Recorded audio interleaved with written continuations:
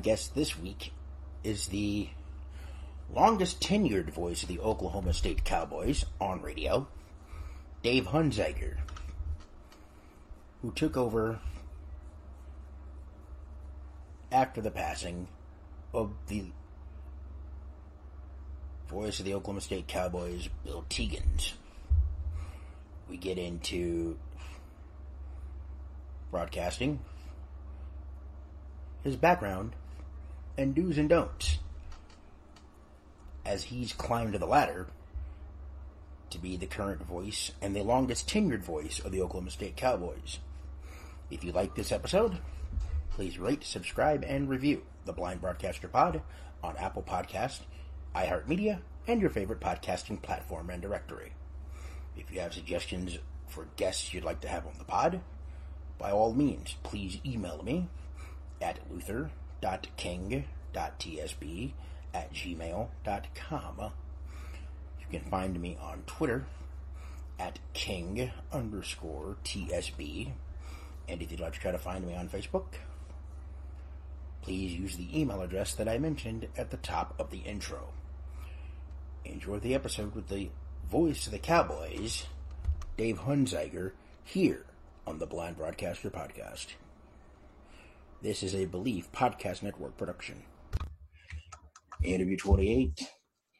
Blessed and thankful and honored to talk to the guy who was the longest tenured voice of the Cowboys on radio, which is hard to believe, because I thought that honor would go to the late Bill Teagans, but no, it doesn't. It goes to the guy that's on my interview today. He is Dave Hunziker.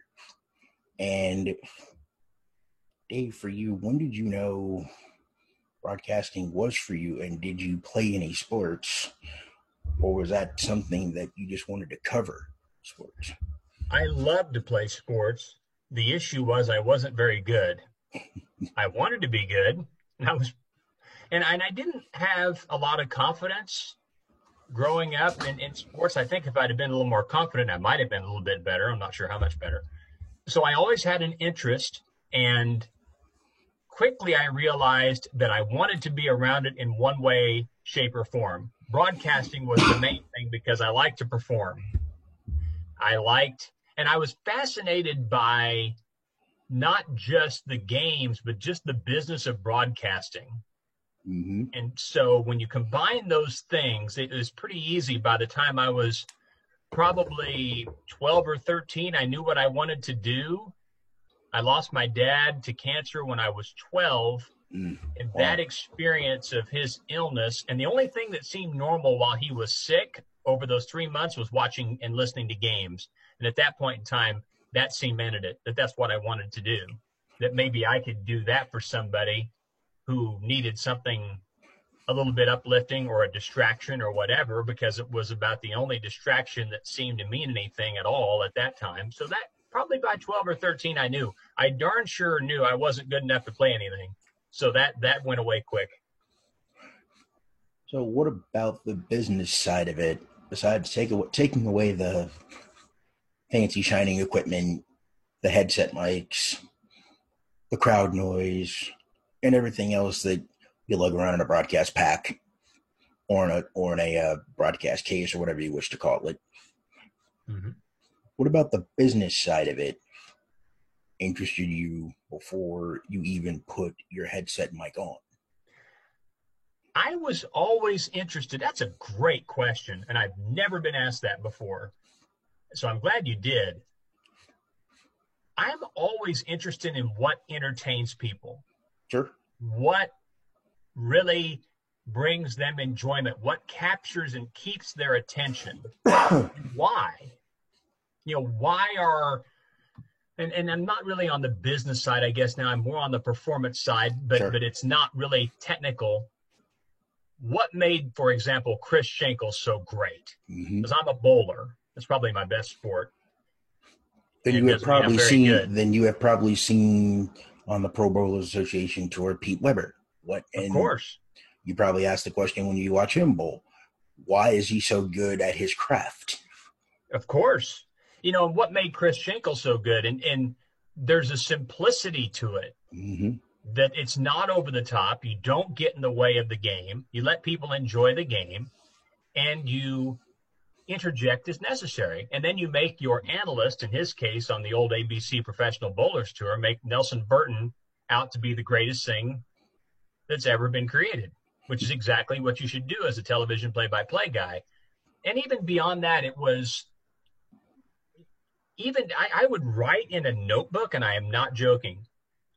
I would write down in a notebook my programming schedule if I had a make-believe TV station in St. Louis and the shows I would show at a certain time.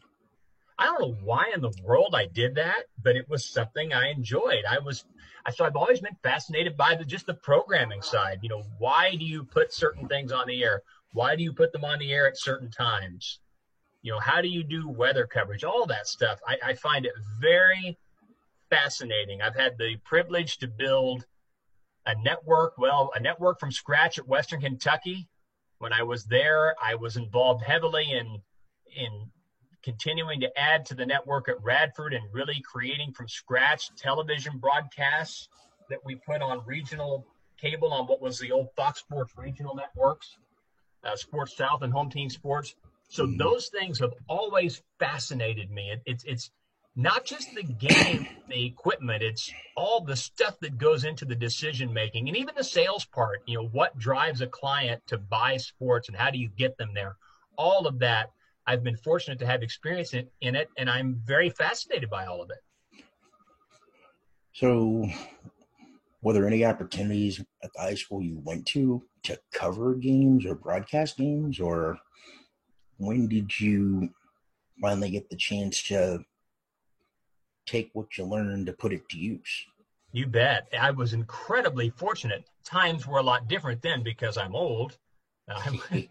I graduated high school in 1984. The best thing about the pandemic is my hair has had a renaissance. I don't feel like I'm going bald quite at the rate I was before, which is quite an ego boost, a little bonus here in this stressful time.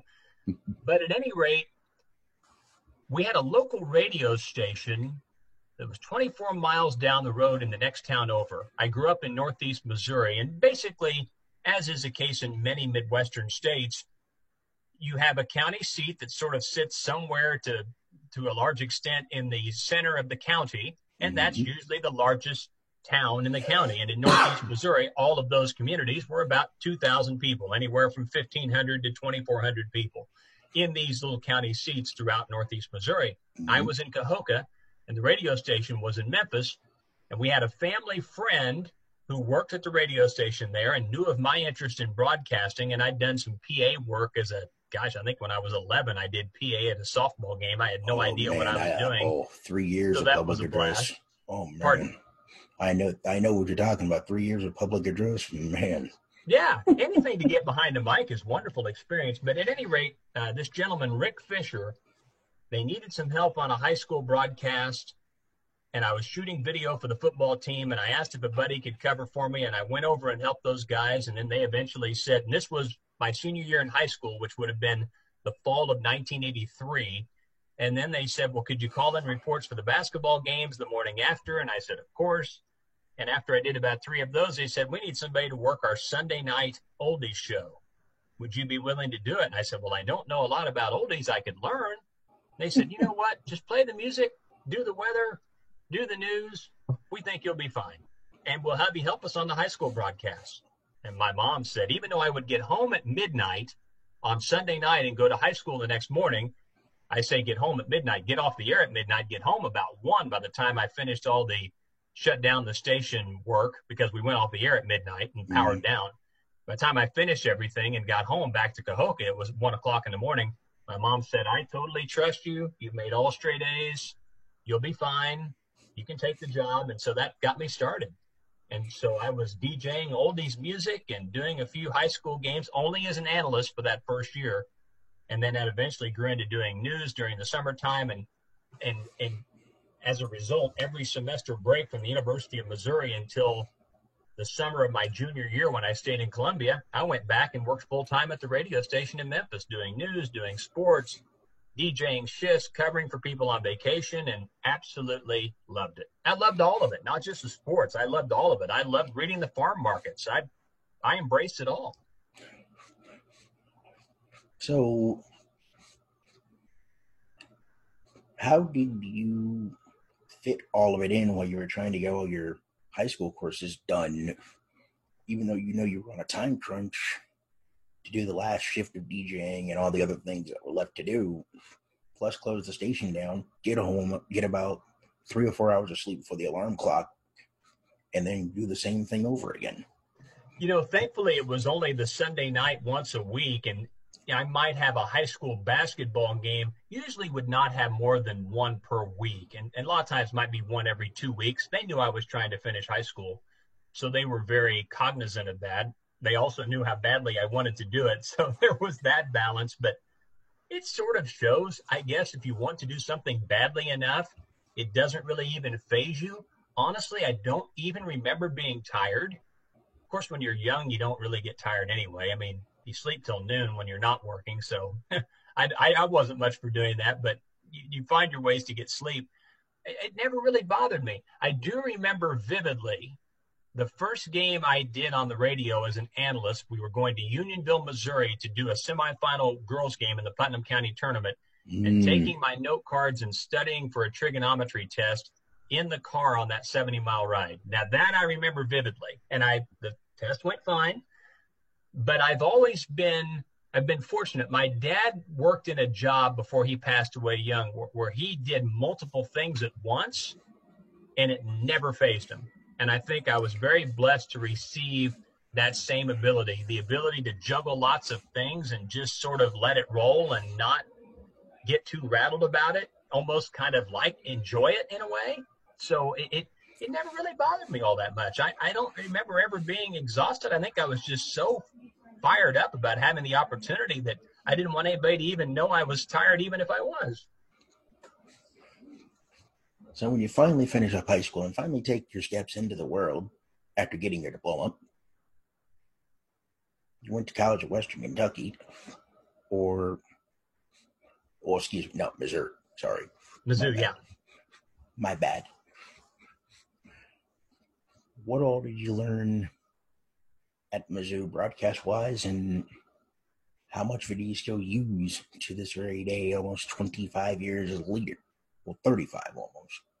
Well, I'm biased, but I think you'd be hard-pressed to find a better place to go to school to be a broadcast journalist. And I know Syracuse and other places would say that they offer more sports experience, and that may be true, but really a lot of what we do still comes down to news judgment, and it comes down to putting things in the proper context, which is all about news judgment.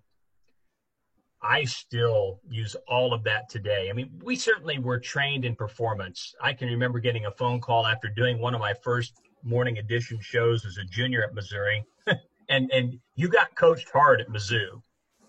And I'll never forget, the instructor called and said, "Get Hunziker on the phone." And I go over, and it's like, oh, I'll bet she has something good to say. And usually when you get the phone call of getting your last name said first, you're in trouble. Did it ever feel like you were about to go to the principal's office because you knew you did something wrong? Well, that's exactly what happened. She said, "Quit yelling at me while I'm trying to eat my breakfast." I said, "Pardon? You didn't give the news. You yelled the news at me. It's called conversational tone. You need to learn how to do it." She just hung up. Mm-hmm. It's like, okay. Well, that didn't sting a bit. But you know what? Message received. And another thing that happened is I used a word out of context in a television script and got the dictionary thrown in my face at the TV station. That was right in front of everybody. It's like, if you're going to graduate with a degree from this program, you will not embarrass us by not using by using words out of context that are out of context, or if you don't have. Basically, the message was, if you can't communicate in proper English, you will embarrass this school. That was the message. And embarrass yourself. Think about it. Yeah, of course. You're going to institution of you higher will coach learning, hard, which is what you need. And I teach a class here at Oklahoma State, and I like to think I sort of do it the same way. you've got to do that. You've got to drill into students' heads in this very public line of work that mistakes are costly, and where they do the most damage is your credibility. Mm-hmm. If you don't have proper grammar and if you dictation, cannot communicate in good English, why would anybody even listen to what you're saying? Exactly. You can't even write sentences properly. So the Mizzou, it is stuck. It is absolutely stuck. And again, coming down to news judgment, even kind of analyzing the events of today, social media, what it's doing, we won't go into all that, but how it's changed things. Not we can if you wish. No, I mean it's we could go on forever about that. We could. And freedom of the press and all of the history behind that as far as our country is concerned, but it's oh my gosh, my Mizzou influence is still with me. I'm very proud of that degree. I'm a big believer in how they teach, and I was very blessed to be able to go there. I was blessed to be a Missouri native, so I could go there inexpensively, and it was a wonderful experience. I learned a ton. I learned good news judgment, and I just learned the importance of you've got to do it all right, because if not, you're not going to last. So when did you get a chance to actually broadcast at Missouri? I was doing some student radio station work as a freshman, doing a couple of Missouri baseball games with a good friend of mine, Chris Trevino, who's was one of my college roommates, one of my best friends in the world. And he's been a longtime sideline reporter for Missouri football and analyst for Missouri basketball on the radio, and has been a sports anchor in Columbia forever. He's like a brother to me, and he's my youngest daughter's godfather, as a matter of fact. And we did some Mizzou baseball together, which was awesome. Did some other work just at the student station, doing news and sportscasts and playing around. And then once you get to be a junior at Missouri, at that time is when you would get into the on-air pieces of the journalism school, starting in radio, doing news. Of course, sports at Missouri at that time, you only did sports as a volunteer. There were no classes where sports play-by-play or sports reporting was part of the quote-unquote curriculum. You might be able to get away with a sports story for a class, but it had to have a pretty substantial news angle to it. And I managed to sneak that in a couple of times, as you might imagine. But I found some volunteer opportunities while I was in school my freshman, sophomore year, and then your junior year, you're into the journalism school and you're going hard. So when you finished at Mizzou, what was your first big break that you finally got the opportunity to actually be the lead broadcaster, and how huge was prep from high school to college, and when you got your first gig as a PXP voice, and how did things change in your preparation from then to now? Oh my gosh, things have changed so dramatically. When I was a senior at Missouri, actually, I beg your pardon, at the end of my junior year, this person I mentioned before, Chris Trevino, was working part-time doing a sports talk and sportscast at the news talk station in Columbia, KFRU. And Chris was getting more into the television side. And so he was going to step away from that position to focus more on television. And he knew my interest is more in radio. And so he suggested to his boss, I'm going to focus more on TV, but I have someone that might be good to take my place. So I took that job as a student, end of my junior year, throughout my senior year. And then during that senior year in college, I started doing Columbia Rockridge High School play-by-play, football and basketball, which was wonderful. Had a great time. And then eventually, by the time I reached the middle of February of my senior year, KFRU decided, you know what? We think we could use you full-time.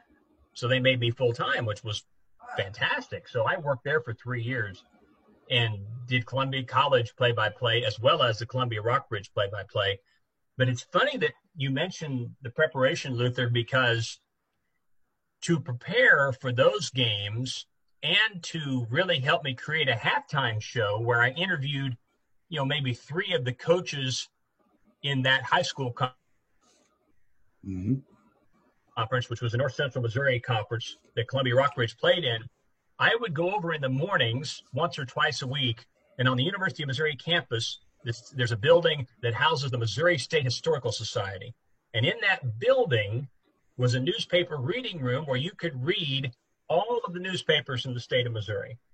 Now, they might be 2 or 3 days old, so I would go in there and read the game stories of the teams that Columbia Rockbridge was playing, to do background not only for the games, but to do background for the interviews for those halftime shows I was creating each game. Because those things were a lot of work, but I enjoyed it. And so that's how I did my prep. I literally went to the newspaper library at the Missouri Historical Society and read the Kirksville Daily Express and the Mexico Ledger to learn more about what those teams were doing. And so I could do a good job on the interview. And it was a great lesson in preparation. I really didn't have anybody tell me to do that. I just felt like it was a good thing to do. So now, even going back to when I first arrived at Oklahoma State, which was 2000, the internet to a large extent wasn't necessarily in its infancy, but we weren't nearly as advanced as we are now. At that time, I think newspapers were really just starting to go onto the internet.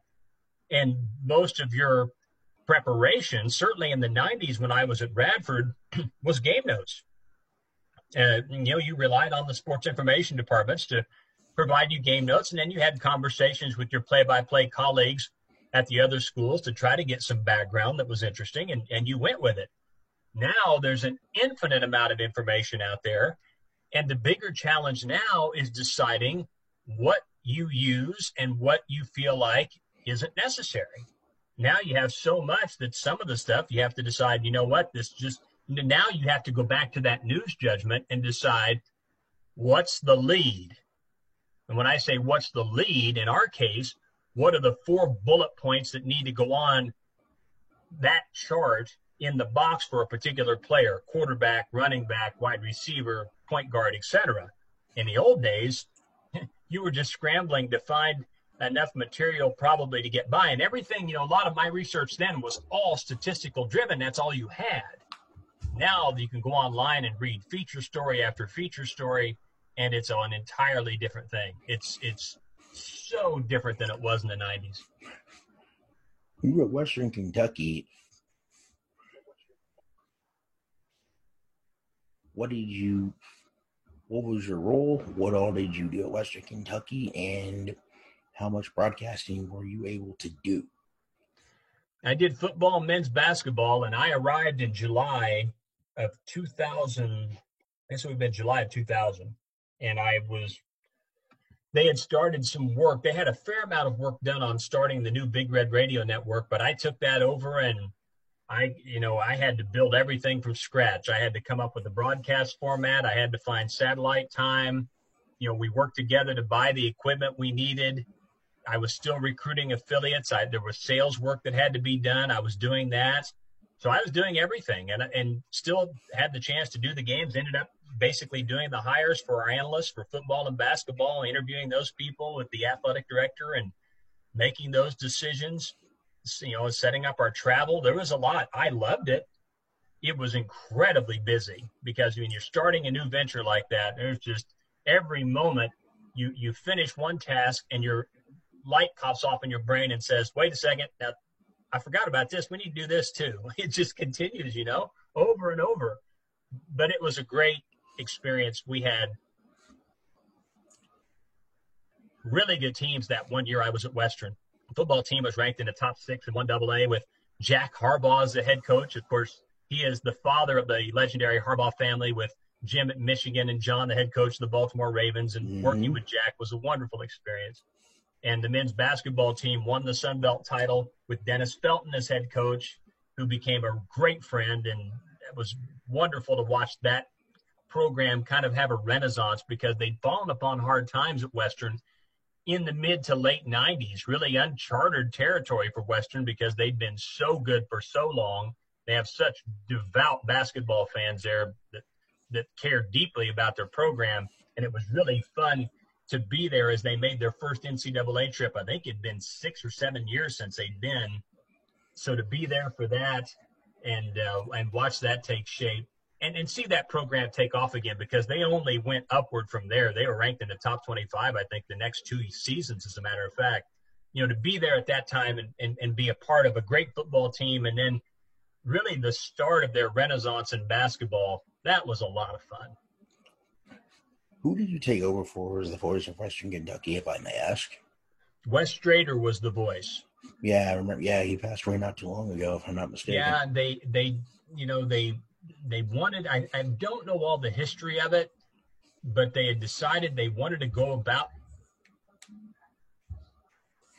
So they took the network in-house, and that's when they brought me in. I think they just decided they wanted to pull everything in-house, probably for from a sales perspective, kind of the Learfield model we live in today. Mm-hmm. You really would prefer to have, if you're an athletic department, one entity sell everything. Mm-hmm.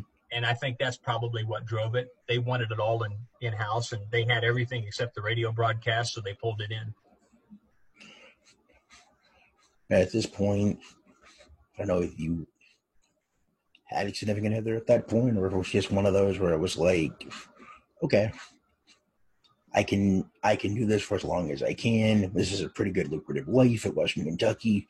Or were you thinking, I need to find better opportunities? I think I was open-minded to just about anything. I was certainly fine there. It was a great setup. But at the same time, I knew I was hoping to get to a Power 5 school. Of course, we didn't even use the term Power 5 at that time. Right. But honestly, I thought the opportunity was more likely to be in the ACC, because I'd spent the 8 years in Radford. Most of my contacts had sort of shifted from Middle America, from my time at Missouri, to the East Coast. Those were pretty much where all my contacts in my network were located, was on the East Coast. I never would have imagined, while I was at Radford during that year at Western Kentucky, that I'd end up back in the old Big 8/Big 12 in which I grew up. That didn't even cross my mind. I never, after the mid-90s and, things were going well at Radford, and we kind of got established and really enjoyed the East Coast, I didn't think I was ever going back. I would have never thought I would end up in the Big 12, ever. I just didn't see how it would be possible. Well, let's backtrack a little bit. So I just didn't even think about it. And, yeah. If my math is right, and if my memory of of either Say the Damn Score, or maybe it was The Voice Behind the Voice, one of those podcasts you were on, that Wes Durham, I think, helped you get the Radford gig? He did. He absolutely did. He had been there, I guess, 3 years, and then Hank Dickinson came in, who's now at North Texas, who's a great friend. And who's Hank working was with there Dave just Barnett. for a year. Beg your pardon? And Hank Dickinson is color analyst for basketball with Dave Barnett. Yeah, Hank's awesome. He's a great broadcaster. He's a good play-by-play guy. Now he's more of an administrator. He's the number 2 AD at North Texas, has been for several years.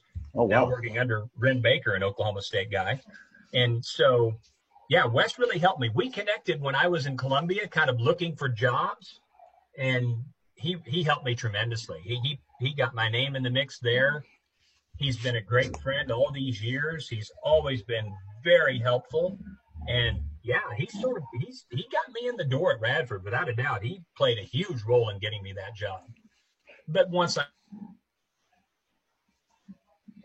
got to the East Coast and kind of knowing what my network was, I just never imagined that I would be, going back to the Big 12. I would have, it's not that I didn't want to, because that's home. That's my roots. I grew up a Missouri fan. I always hoped I would, work in the Big 8 and later the Big 12. But to be honest, I just didn't think it was practical. So you just say, well, that's just not going to happen, and that's fine. So how tough was it from Western Kentucky to Radford to Oklahoma State, trying to either have a social life with dating or dealing with, having a significant other, dealing with a young family, trying to raise them, and then trying to decide how you're going to, what's the best opportunity that's going to be a right fit for you plus them. I was lucky in that my wife, who I married after my first season at Radford, we were married in August of 93, and I went to Radford November of 92. Oh, wow.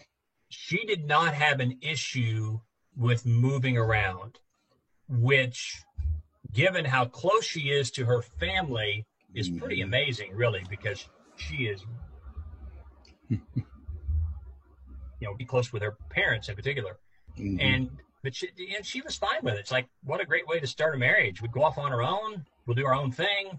We'll have to rely on each other. And she was up for it. And she didn't mind the move to Kentucky. When we came to Oklahoma, we had moved twice in 53 weeks, from Radford to Western Kentucky, and then from Western Kentucky to Oklahoma State, because we were only in Bowling Green 53 weeks. Oh, wow. Yeah, it was quick. Talk about learning the art of making sure that you're packing correctly to move.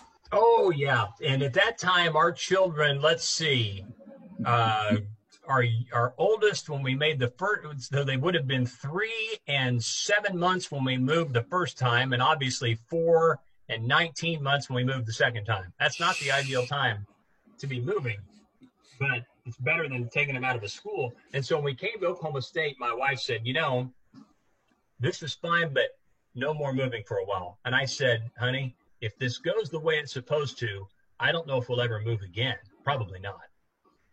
She's like, okay. We came out here sight unseen. I had been here once to cover a game in 1988. The interview was on the phone. We didn't come out and look. We just said, let's go. She said, you've always wanted to work in the Big 8, now the Big 12. You know what? Let's just go. How bad can it be? I mean, we've heard great things about it. So she allowed. Go. Plus, we're going to be closer to family. Well, yeah. I mean, she was cool with it. I mean, she could have fought it. She didn't fight it at all. And she's a nurse, and so that was a huge thing on two fronts. Number one, in her profession, even with an advanced practice, with master's degree that she has, there's a lot of flexibility. She can get a job about anywhere. Right. And then the second part of it was she didn't, she was someone who could work independently in terms of, if I'm on the road taking care of the kids, which was hard for her because she was working too, but she wasn't one who felt like I had to be around all the time. I mean, in terms of, I guess my point was not high maintenance at all. I tell the students out in my class, at the end of the class, I said, look, if you're going to work in this business and you have aspirations of being, a husband and a father, you better marry the right person. And whoever that person is, it better be really independent and really tough, because if they're high maintenance, it is not going to work. If you're going to be gone, you're going to be busy, you're trying to get many different directions. You got to marry the right person. That's critically important. Yeah, you got to get prep done. I mean, it really never stops.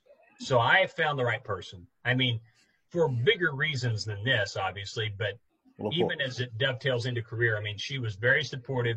She's very independent. She's tough. You got to have that.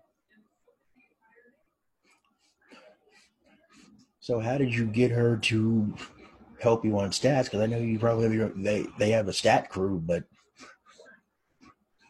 my wife, we've always kept our distance. This is no joke. She's never been in a football booth here. Never. Really? Nope. Wow. She's got her, when the weekend comes, she's in nursing management. So she has a real job with real stress. Of course. I mean, she, with the coronavirus, she's the director of the ICU here in Stillwater. And thankfully, knock on wood, we've not had a ton of cases, but she was right in the middle of writing all the protocols, procedures, putting all the planning, reporting equipment to the governor on a daily basis. That's her world. So she lives in the real world. I live in fairy world, in stats and games and stuff like that. But there's always, she said, I had no interest. I said, honey, I'm totally cool with that. I mean, you're always welcome to come. Yeah, She always. sits at home and listens to the game on the radio and watches on TV and does her own thing, and relaxes and enjoys the chance to kind of throttle down. She's not one that loves crowds. And so now, conversely, my two daughters have both worked for me. Both have worked as my producer engineer for basketball. They both got to be pretty darn good at it. My oldest loved it from day one. Wait. Hold on. Yeah. How in the world did your daughters work with you on sporting events? Oh, because most kids don't even want to follow in their dad's footsteps or their parents' footsteps in what they're doing. They want to try to create their own path. Well, it's interesting. My oldest always had a huge interest in sports. She loves it. She still does. She's studying to be an occupational therapist. She's in grad school. I mean, how about that? She understands that it's not something she wants to do for a living, but she still enjoys it. Sure. She made her first trip to the booth when she was 8 years old. And she was so well behaved. That was the key. She was so low maintenance and so well behaved that no one cared she was up there. They kind of liked having her around. I mean, it's hard to believe. I mean, she just was so good about it. And so she was around it, and she paid attention. So we ended up kind of getting into situations where I started producing my own basketball games.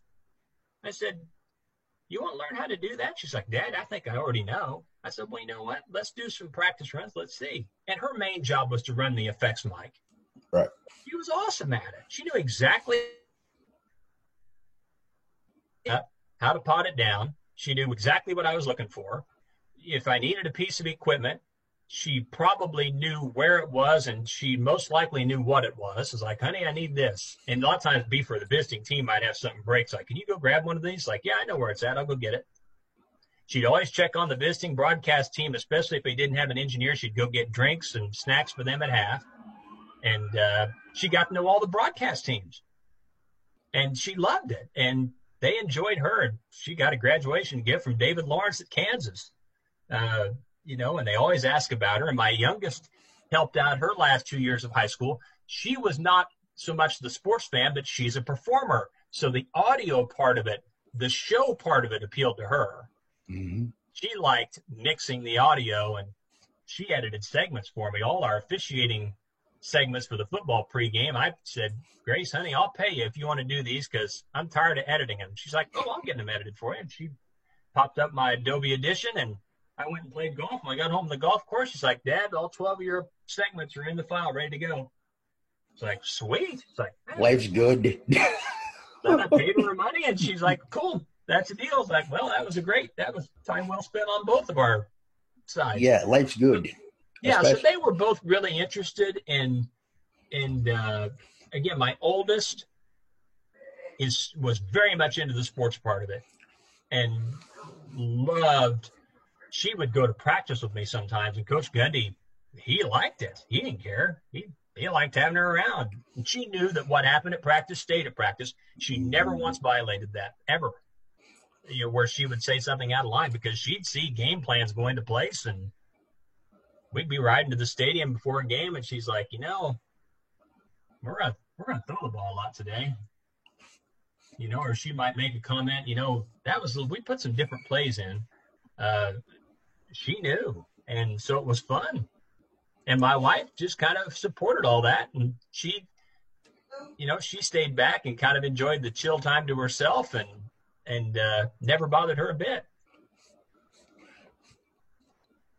So what's your typical game week like, dealing with football, men's basketball, and other sports when you get a chance to do them either as a PA guy or maybe on TV? And how tough is it knowing that you've done radio pretty much the whole year and now you're doing select TV games? How do you keep yourself mentally sharp knowing which entity you're doing, even though you've done TV for a while? Right. With football and basketball, I've done radio so long, and, football's, there's work to be done every day, whether it's spotter board work, whether it's reading and research, whether it's watching video. attending practice, which I do usually twice a week in football. Tuesday, Wednesday, the big days is when I go. Later in the week, it's getting the 2-hour pregame show put together. It's editing the segments. It's creating a rundown for the show so that everybody knows exactly when certain things are going to happen. Fridays are usually a slow day for me. I actually take Friday as kind of a letdown before the storm. Sometimes I'll have a little bit of work to do on Fridays, but I try to keep at least most of Friday, if not all of it, pretty clear. Might slip out. Usually I'll slip out to the golf course, just take my mind off, review things Saturday morning and go. And of course, if we're traveling on Friday in football, then that's a different dynamic because obviously we're traveling. But baseball, which I do home television here at Oklahoma State for baseball, it's just a whole different level of preparation because obviously in television, you're enhancing the pictures. You can't call play-by-play because people can see it. It would be boring as all get out. Whereas radio, most of the script is written by what you're seeing and then relaying that and communicating that to the audience. In television, you're spending the entire broadcast, the entire game enhancing the pictures. So it's an enormous amount of work. I love the work, but it's a lot. It's a lot of preparation to do it well, but it's the only way to do it. And the thing is, you do a lot of the preparation, as Vern Lundquist says. You don't know how much of that's going to get on the air, but it's what you do. How big was writing, script planning from college to now, and how helpful or maybe sometimes not helpful are storylines? And do you think sometimes we can have too much information for circuitry overload when there's a lot of things that you don't really need? And how do you... Sure. I think the big question always is, and this is how I think of the open of the broadcast, why should people care? Why should I take time from my day and listen to this broadcast or watch this game? What is interesting? I have other things I could be doing. I have other games I could be watching. I have other games I could be listening to. Mm-hmm. Why is this game worth my time? That's the first question. You answer that, kind of carry on from there. And as far as the writing element's concerned, you can only do play-by-play, and really I should say it this way. You can only ad-lib as well as you can write because it's writing in your head. So if your writing skills, and I tell the students in class this, if your writing skills are well below average, you have a very low ceiling as someone on the air, especially in play-by-play where it's constant ad-libbing, because you just don't have many bullets in your gun. So you better figure out how to fix it. And when I say bullets in the gun, the ability to write, how well you ad-lib, how well you can work off the fly is totally based on your command of the language, completely based on it. And if you're not a very good writer, then you're not going to be a very good ad-libber. You might be able to talk, but you're not going to be able to form consistent thoughts and build stories and be a storyteller. You may be able to just talk in circles just to fill time, but can you put things together in a way that has meaning and context? That goes directly back to your ability to write. They go hand in hand. How do you, if my math is correct and my memory hopefully is not faulty here, but you say you record everything in a closet? I do. Yeah, and I've changed. You're the first person I've talked to since I've changed. What? Wait a minute. Breaking news? Oh, my. Yeah, go ahead. Breaking news? Wow. I guess in a pandemic, anything that matters is breaking.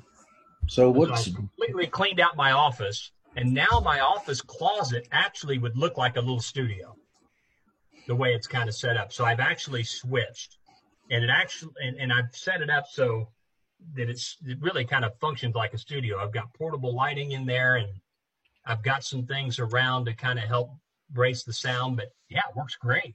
So now how How long did that process take on moving from the closet where you have all your shirts and suits and pants and all that to changing your office closet into kind of a renegade broadcast center, if you will? It's so simple nowadays. You don't have to have much to create a lot in terms of equipment.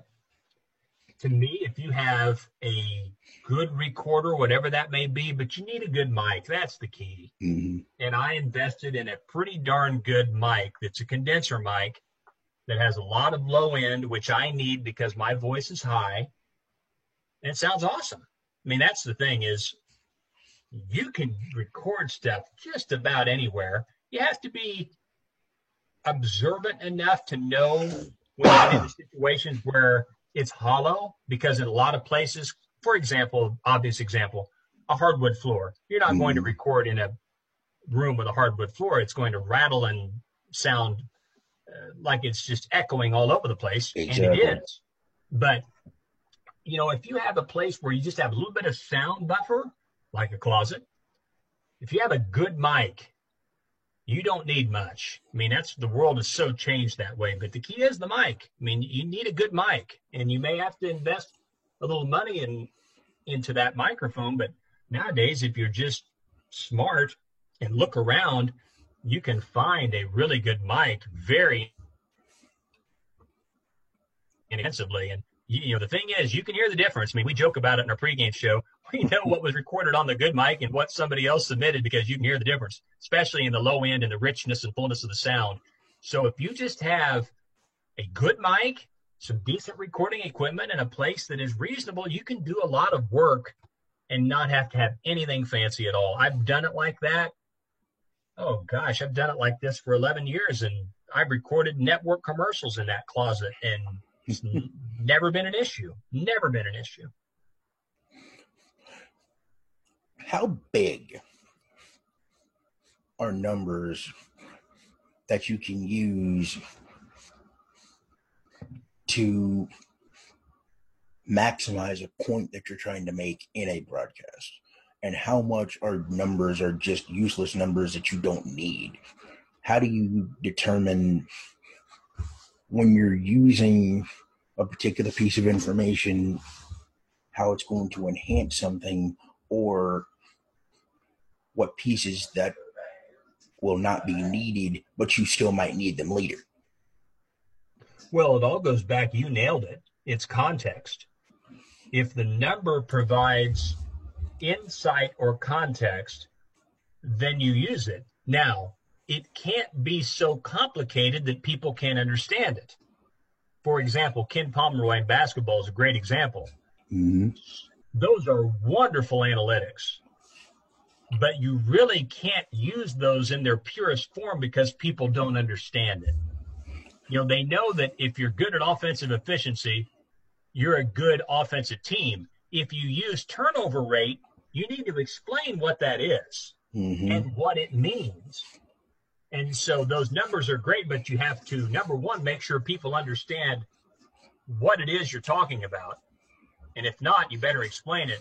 And then two, it's all about context.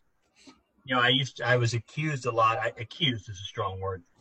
Some people would say, well, you just throw out a lot of stats. And I really would get defensive, and I still do. I guess they don't say it much to me anymore because I'm not one to be snippy, but I would get snippy over this. It's like I never use a number that's not put into context, ever. I do not throw numbers out just to throw numbers out. I do not do that, and I will not do that. I always put it into context, and that's the whole key. You don't throw numbers out.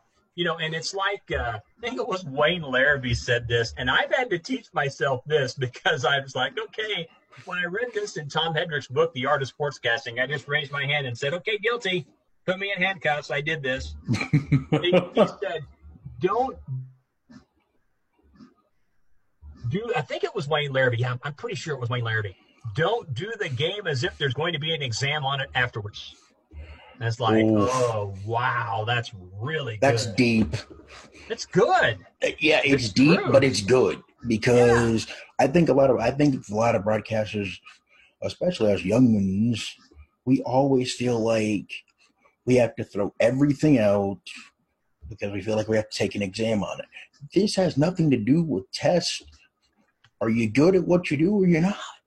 Well, it's credibility, Luther. That's what we're all grasping for as young broadcasters, and we're trying to establish credibility.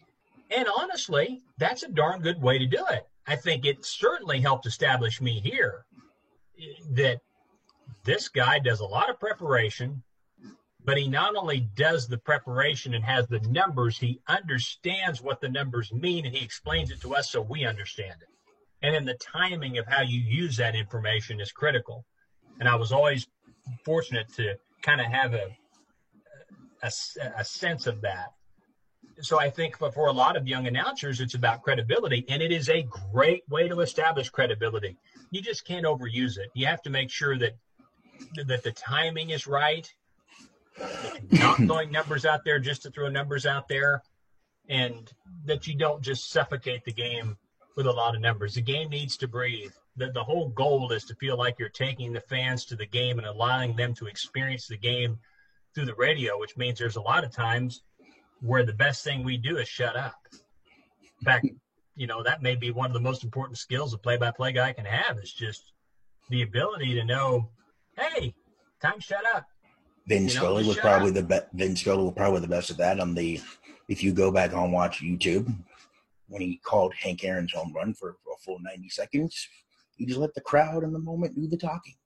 Oh my gosh, I don't know what got us into this. I'll tell you what it was. We were watching the replay on ESPN of the 2011 World Series Game 6 the other night over dinner. Really? And we're all Cardinal fans, and so that was about as good as it gets. You know what? Count me in that club. Huge Cards fan. I was listening to it on Game Day Audio, in fact. Yeah, and so the Cardinals beat the Rangers that night, but then and I also I kind of left the Cardinals for a while and went to the Atlanta Braves. I was one of those kids that grew up watching TBS with not much else to do. So I became a Braves fan, and then we went back and pulled up on YouTube Sean McDonough and Tim McCarver, Game 7 of the 92 NLCS. The Sid Bream slide. The base hit. You mean the one they were popular when they tied the game, and then Sid Bream came around second and came around third? Exactly. With a bum ankle. Yeah. Oh, and he had bad knees too. And he's just slugging around. And I think it was Mike LaValle was the catcher, and he was safe by an inch. But Sean McDonough, after he called that, he laid off forever. And it was great. He didn't say anything for at least a good 2.5, 3 minutes. Oh, it was for a while, and it was great. And whoever was directing was just, as you would expect on a show like that, was crushing it. Because all the cutaways were perfect. It was the Braves celebrating, and then you had the shot of Barry Bonds kind of just barely moving. And then one of the great shots of video, and of course, it's you always feel bad it was in a loss, but Andy Van Slyke, I don't know how many people I think I saw Andy Van Slyke sitting in center with his mouth just hanging open, it just completely, and not even moving. He's like, he was like hit by a stun gun. I mean, because the Braves scored 3 in the 9th. People forget it was 2-0 Pittsburgh going to the 9th, and it was just a wonderful sports television moment. I remember something Vern Lundquist said, and when they did the documentary on him, see if I get this quote right, and I can't remember it precisely, but basically was sports television, when done well, is the ultimate collaborative endeavor, and it is. And that's another example of wonderful announcing, wonderful directing, wonderful videography. It was perfect. I mean, I'm just, not that I've directed or produced, but just as a viewer and as a broadcaster, it was perfect. It was wonderful. I went back and listened to the Skip Carey call of that 9th inning in its entirety with Skip Carey and Joe Simpson. And I tell you, that was some good work, because Joe Simpson hardly did not say a word until later. And as one of my other guests on the pod, who was a former baseball, understand their roles, who was a former baseball play-by-play voice, who is also a teacher at a college, basically said baseball is better called as a one-man play-by-play booth. not two. There's some truth to that. And I'll just go ahead and drop the name. Lenny Fateri, who was on this pod before, basically said it because I asked him, when he was working with all these broadcasters and things like that, he said baseball is better. It's a two-man booth, but it's better when you work one. I've not done a lot of baseball radio. I've mainly done TV, but I would agree with that. I mean, you think about the legends of baseball as we remember them, as those of us who are older, Jack Buck, Vin Scully. Check. And the list goes on and on and on. Steve Van those are Stick two, and Harry Carey. And Harry Carey. The Carey family. Yeah, but a lot of those guys, when they did innings, they did them by themselves. Mm-hmm.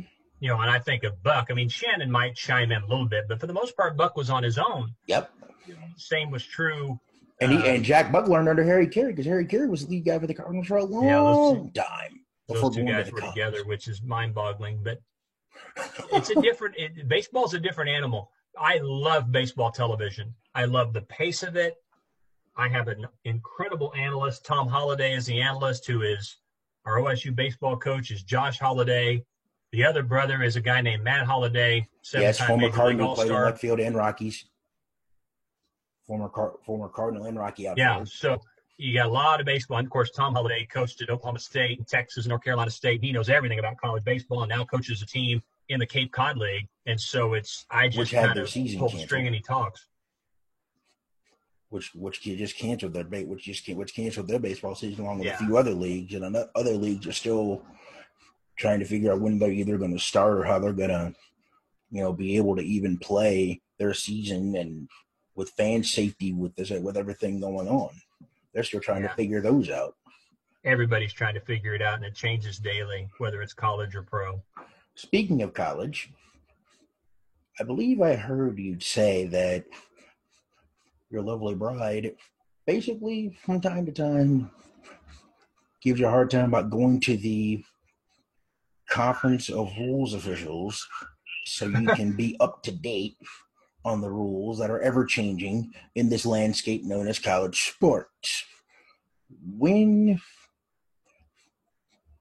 and how did you decide, if I'm going to be the best that I can be, this is someplace I need to be? Embarrassment is a tremendous motivator. In 2009, we played the University of Houston. Oklahoma State had just beaten Georgia, was ranked, I think, number 6 in the country. Something like that. Country, week 2.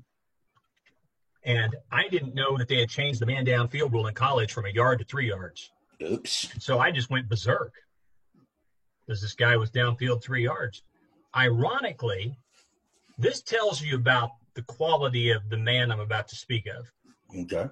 Ironically, Walt Anderson, who was the supervisor of officials for the Big 12 and now involved in leadership in the NFL officiating ranks and a longtime NFL referee, was at the Oklahoma State game. And if I remember correctly, was told he was listening to our postgame show afterwards. Uh-oh.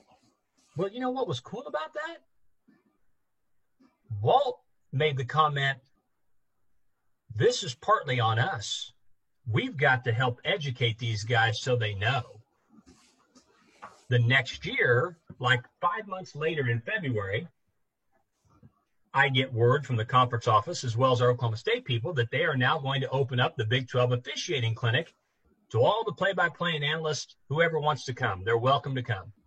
Cool. I told my wife that, and she just looked up from getting ready for work and said, well, after that Houston debacle, I suppose you'll be going to that, won't you? It's like, yep, sure will. It's like you need to, yeah, as you should. It's like, yeah, I'll be going. And I went probably, we did not have access last year. We've had a change in leadership in the Big 12 conference and officiating, and we did not have access last year. So hopefully that'll change back. Transition. Well, welcomed us, and it was awesome. I thought it's so funny how naive you can be. I thought I knew. I had no idea. I learned so much in those clinics about rules, the axioms they use. I mean, it's not just about the rules. I mean, there's so many little axioms and guidelines they have to use within the rules that help them make judgments. Mm-hmm. Catch, no catch is a classic example. You know, what is a catch? What is not a catch? What are the guiding principles that help them decide, is this a catch or is it not a catch? We've been talking about catch, no catch probably since the beginning of time. And Well, even they have rules that they follow that help them guide, you know, does he make a football move? That's a biggie. You know, running into the kicker versus roughing the kicker. Yep. How do they call that? They have principles that they follow that you won't find in a rule book. They're not in a rule book. It's just that officials over the years have come up with these sort of guiding ideas that help them manage the game. And I learned so much. I became so respectful. I gained so much respect for those guys because when you sit in those meetings with those guys and you break bread with them and you talk to them, you realize how badly they want to get it right and how much they care about being stewards of the game. It matters. They care so much. And that's why they're at that level. And it's an amazing group. I mean, I found myself after that, I don't criticize officials. I've basically stopped. It's like, now I know how stinking hard it is. And in basketball too. You know, basketball is a different animal. It goes so fast. Yep. And so many judgments with three guys. But I learned so much, but I think as much as anything, my eyes were opened. Number one, as to how much these guys care and how good they are. And really, number two, how complex it is. So complex, both football and basketball. I didn't mean to go on a tangent. I mean, I didn't mean to take you off the tangent of analyst, but let's go back to that for a second. Since you work with Mr. Holiday on TV, how did you and John Holcomb start working together, and how have you guys been able to keep it almost a 2 decades broadcast, friendship going from on mic to off it? Oh, he started football in 04 when Gundy, or 05, pardon me, when Gundy took over as head coach, he started doing football. And then when Tom Dorado retired at the end of 07 after basketball, he came in and started doing basketball too. Oh, he's one of my best friends. Our kids are pretty much the same age. We are pretty much the same age. We think alike. We're so much on the same page on just about everything imaginable. That makes a difference. I mean, it makes an enormous difference. And we've always had a tremendous relationship. We always will. And it's been fantastic. I mean, if I need anything, I know I could always call him. I think he knows the same with me. And I'll tell you a thing about him with football that's important, particularly in the Big 12. His main job is a television sports anchor. He did not play college football. He did play college basketball. Right. The thing is, in the Big 12, you need an analyst that can get out ideas and do so very quickly. They have to be incredibly efficient because the game moves so fast. You don't have huddles in the Big 12. We had a few this year, but typically you don't. So it moves really fast. And so if he has something he needs to work in between plays, it has to be done really quickly. He's awesome at that because it's what he does every night on television. So it's perfect. Okay, whereas a former player may not be able to communicate efficiently. He may have ideas, but if he can't get it out between plays, it's useless. Follow up to this.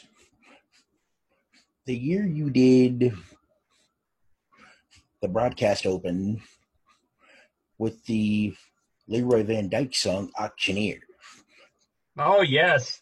I still have that, and every time I am amazed. Because that's one of my favorite ones that I literally go back and listen to out of all of them. Who came up with that idea?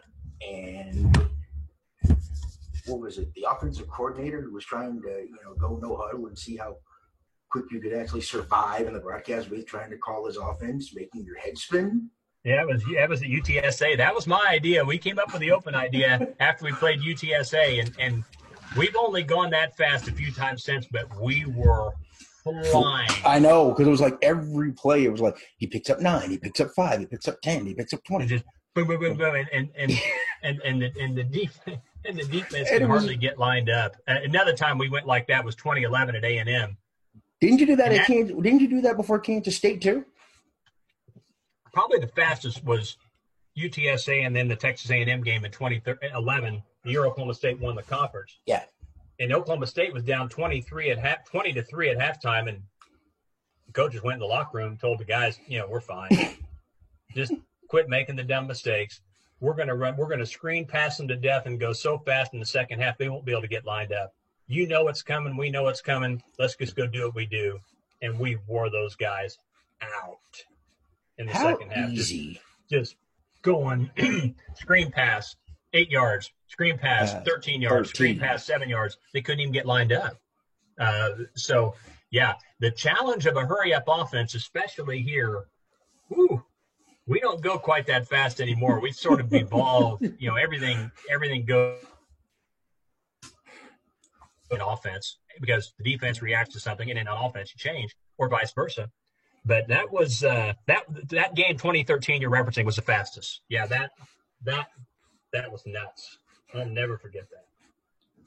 How quick did you have to be reflexive on your, broadcast cadence, writing down how many yards is on the play, and then basically keep, I don't know if you probably had a spotter at home, but how quick did you have to look at the field, write down, whoever was doing the stats for you, had them get that information to you, you blurt it out and then listen to your spotter and then go to the next play when you're working stuff like that. My spotter is not on headset. I've never wanted him on headset. He points, and stat-wise, thank goodness for stat broadcast, there was no time to do anything besides just go. It was just, I didn't even think about anything else. Just keep up with the play and just go. Everything else, if there's any housekeeping that needs to be done, we'll worry about that later. But right now, you just got to keep up. How'd you deal with the day you had no voice at Iowa State that year? What's that? The year you didn't have a voice at Iowa State. At Iowa State, when you played the Cyclones that year, when you were doing the play-by-play and you were kind of sounding like you either had a cold or something, like as a broadcaster, that's probably like the worst thing you can probably deal with. But what were you dealing with during the week, or did it just come on all of a sudden? Yeah, the worst was Texas Tech in 2005. I completely blew it out that day, and I just kind of got through it. And I've found out last 4 or 5 years I had some allergy issues, so I was fortunate enough to be able to get some treatment for that. And it's got to be smart. I mean, that one of the years I had some issues, I think it was maybe 2016, I didn't teach my class. I said, guys, sorry, we're going to do this differently because the big part of my livelihood is Saturdays, and my doctor said no lecturing. And that's the hardest thing. If you want the honest to goodness truth, the hardest thing on my voice is not doing games. It's lecturing class, without a doubt. So if I start getting a little weak voice-wise, I have to sort of change how I teach my class so that I stay strong for the weekend. So when did the teaching aspect come into play along with you being basically the lead broadcaster for the Pokes? How did you get the teaching gig, or was there something that you were wanting to do, or was this something that you had in mind and you just said, okay, I'll do it? 2007, they asked me if I would teach adjunct. They were starting a sports media program, and they asked me to be involved in a camp and then teach one class, which I did, and I've done it since. I knew that one of the gentlemen had been brought in as faculty. I knew way back in the late 80s, early 90s, when I was working in Columbia, Missouri during high school games. I was doing Columbia Rockbridge, and he was doing Jefferson City High School. So we ran into each other as he came to Oklahoma State to be on faculty, and he knew of me and knew I was a play-by-play guy and said, hey, what do you think about teaching? It's like, you sure? So, I mean, I suppose. I've enjoyed it. The students have probably taught me as much as I've taught them because they're so into it. If and I ask were, such good questions. And it forces you to be a better broadcaster because you can't sit there and tell them in class to do one thing, and then on Saturday you go to another. You look like an idiot. if I were a student in your class,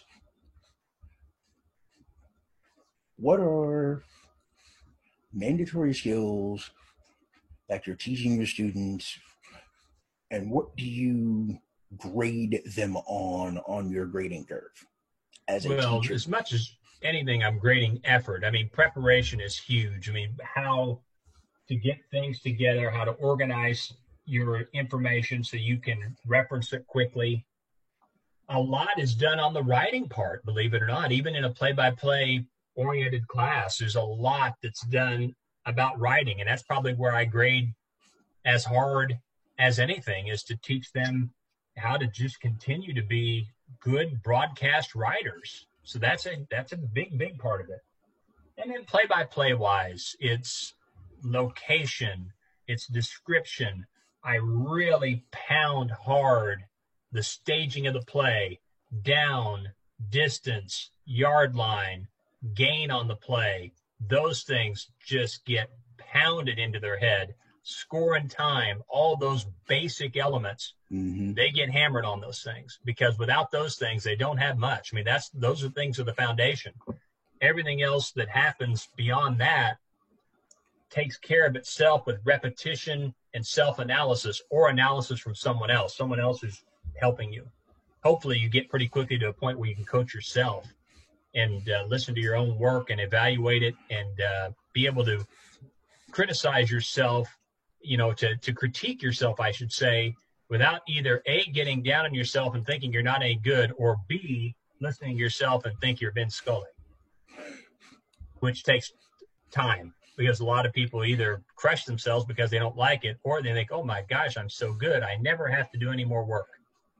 And neither is true. How often do you go listen back, and what are you listening for?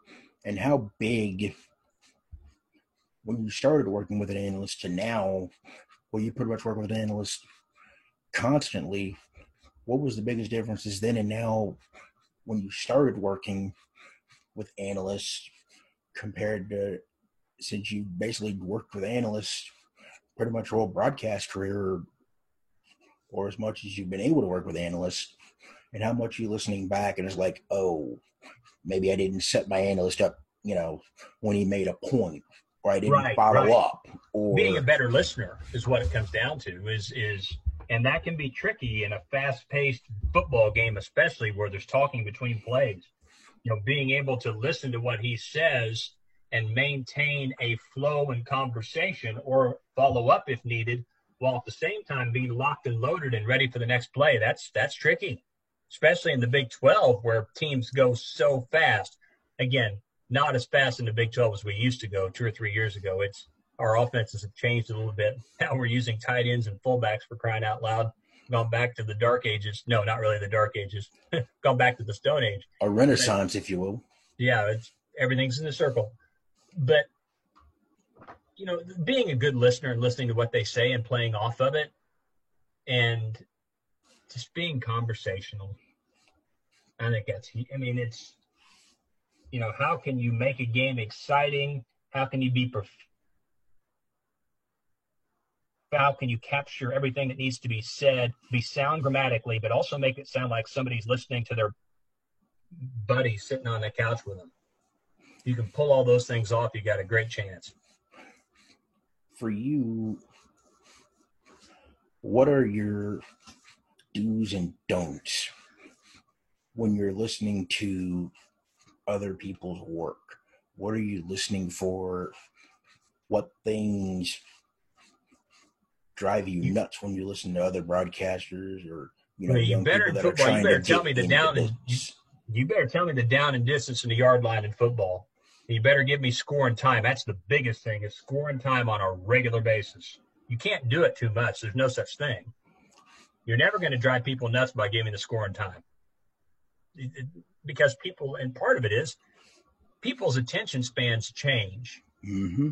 It isn't necessarily that people tune in and tune out literally. It's that they tune in and tune out in the sense that 5 minutes ago, the dog's puking in the kitchen. I'm worried about the puking dog. I'm not really paying attention to the radio. Once the dog puke is cleaned up, I can refocus on what's going on the radio. So they've missed 5 minutes of action. You got to tell them again what the score and time is, and maybe tell them a couple of things that have happened in the last few minutes, or recap the game. Those things are critical because attention spans are, especially now, holy cow, with so many distractions. So that's essential. You have to do that. And then down and distance, all those basics. You know, one thing I talk about with the students is sort of a progression of the play. Every play is a series of actions. And I'm old school this way. Every play is a series of actions. Can you capture all of them? There was a snap. Quarterback drops back. He throws. Is it caught? What did he do with it after the catch? There was a tackle. There was a result. What was the game? Every play is a series or sequence of actions. Capture them all. Basically the who, what, where, when, why, and how. Yeah, and we're back to the old back to old journalism again. Here we are, same thing. Broadcast opens wise. How do you determine what music you're going to use for the particular opens? I look for a theme. I think with opens, you have to be careful. You can overthink them, and I think you have to come to terms that you're not going to hit it out of the park every single time. I mean, there was a time where I tried to hit a grand slam every time, and I probably had runs of years where I did that, but you're not going to. And you also have to be cognizant of your show and realize, hey, you better not take 3 minutes in an open, because you just took 2 minutes away from the rest of the show. And the way we're, with 3-minute commercial breaks, and a lot of them nowadays, you may have a 2-hour pregame show and only have an hour of content. So you have to be cognizant of how it fits into the big picture of the show. But I'm always looking for themes. I'm looking for fun things. And we've done lots of those over the years. Some of them I'm really the auctioneer, with. My personal favorite, along with the auctioneer, what was it? The I've Been Everywhere, when you were talking about the road winning streaks, when you went all the way across the Big 12 and other parts of the country where you won games and things like that. Probably the one that I liked the most. Well, we did one on Halloween with Thriller that was good, but I don't remember getting that one, but I do remember. Yeah.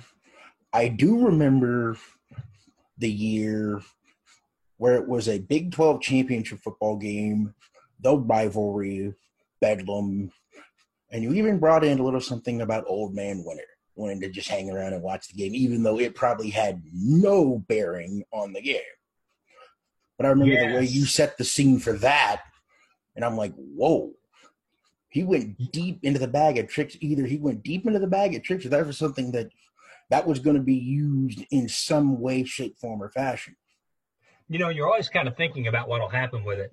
Probably the one I may be most proud of is we did one in 2014 when Tyreek Hill was here, and are you talking about used audio from Mutual of Omaha's Wild Kingdom, and it turned out great. Are you talking about the one where you had Pompeii with their first hit that they ever used, and you dubbed and you put your call over that with Tyreek Hill running it back 95 yards, and he had the nickname of the cheetah? This was something earlier that season where we had Marlon Perkins, and it was an episode on Mutual of Omaha's Wild Kingdom about cheetahs.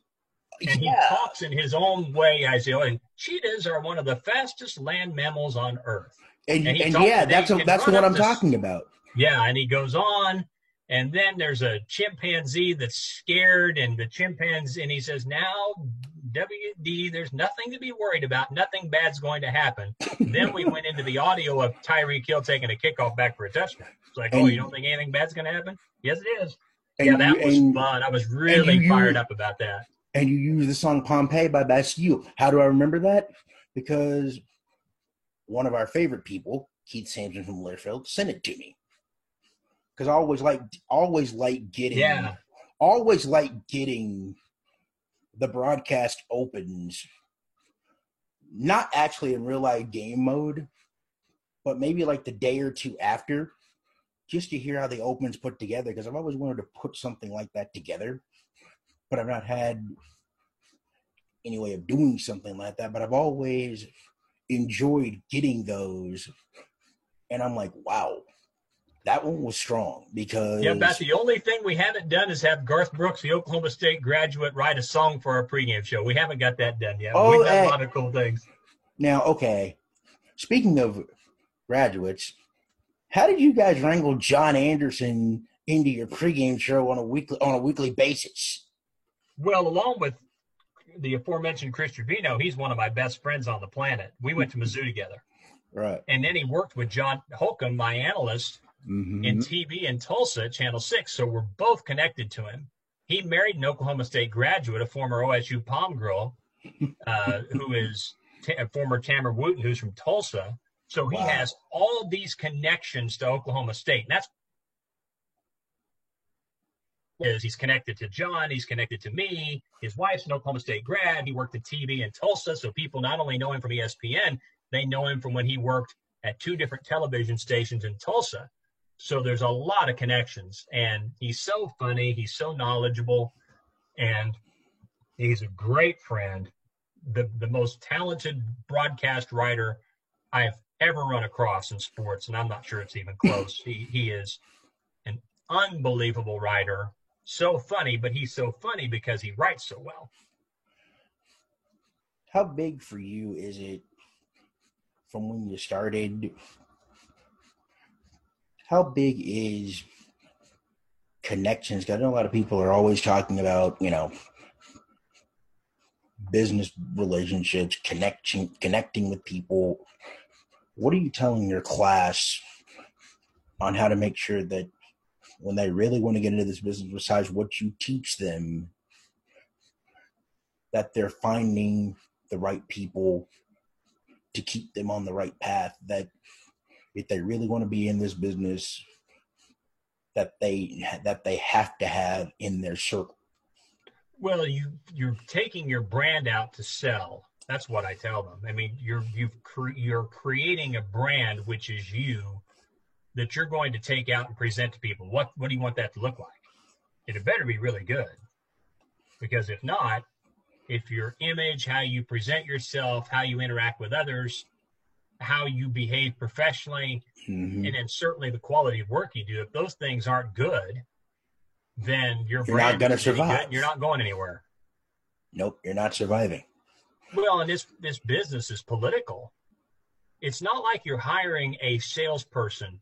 Let's say you're hiring a salesperson, it's medical sales, and let's say the benchmark for typical medical sales is $2 million a year, and I have no idea what that is. I just made that number up. That's $2 million a year, and you have a candidate that's sold $3.2 million worth of stuff, and the other candidate's $2.2 million.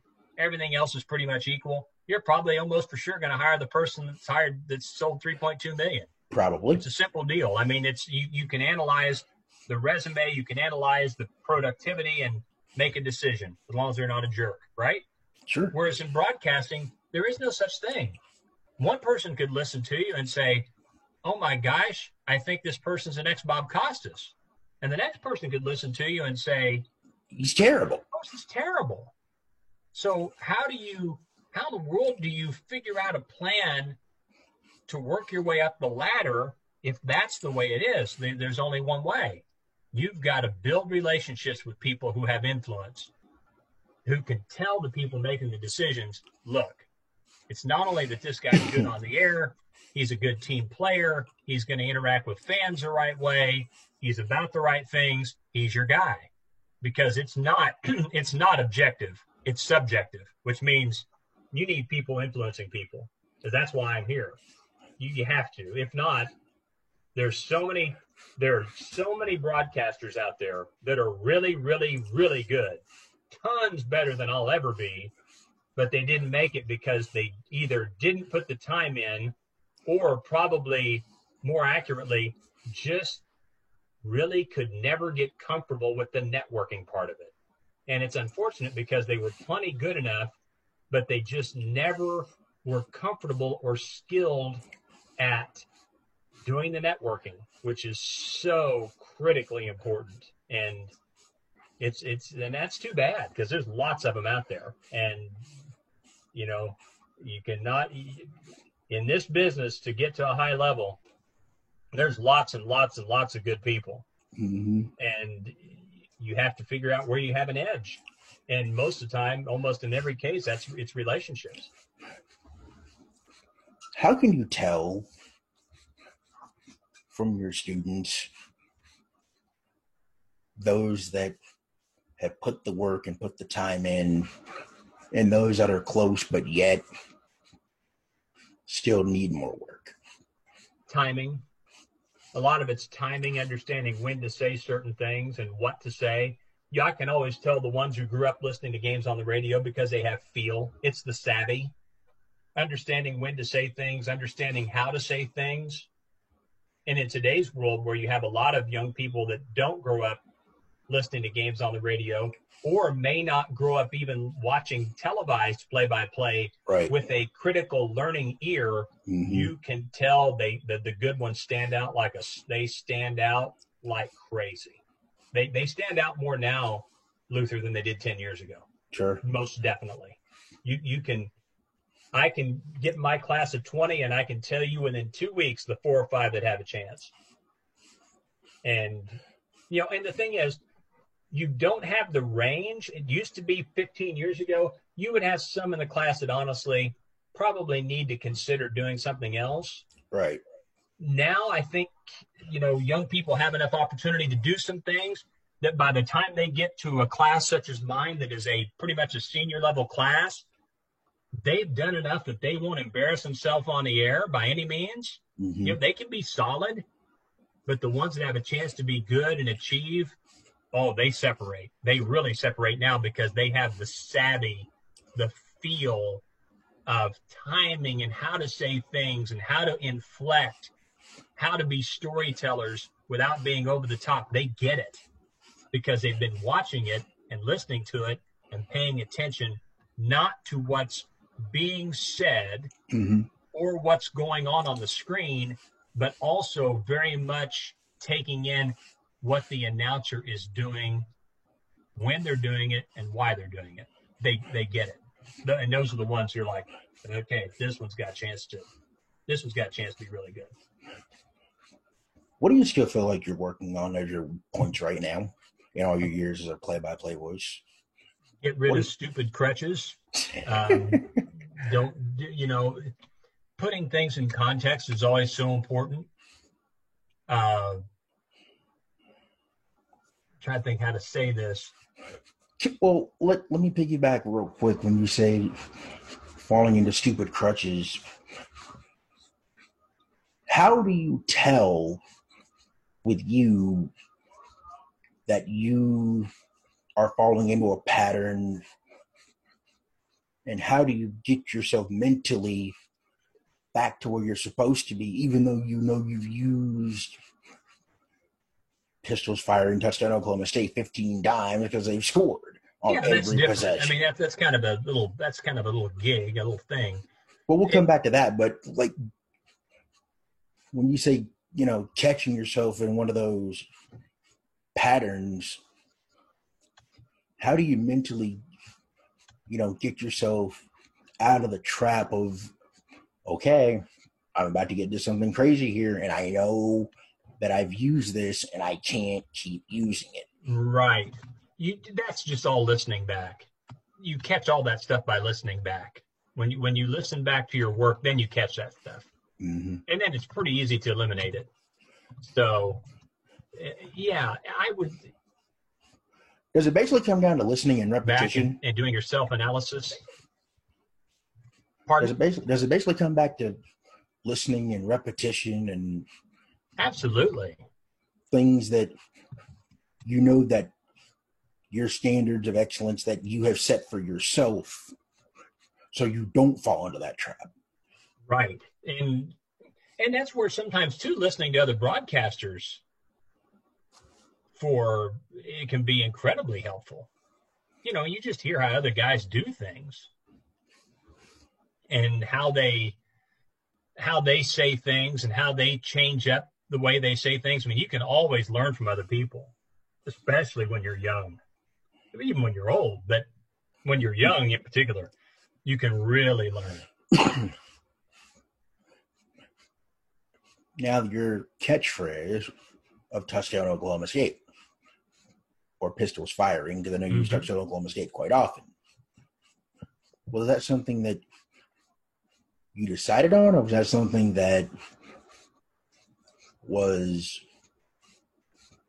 basically in spite of what you were thinking? Or was that one of those that had to be thought about for a little bit before you decided to use it on the air?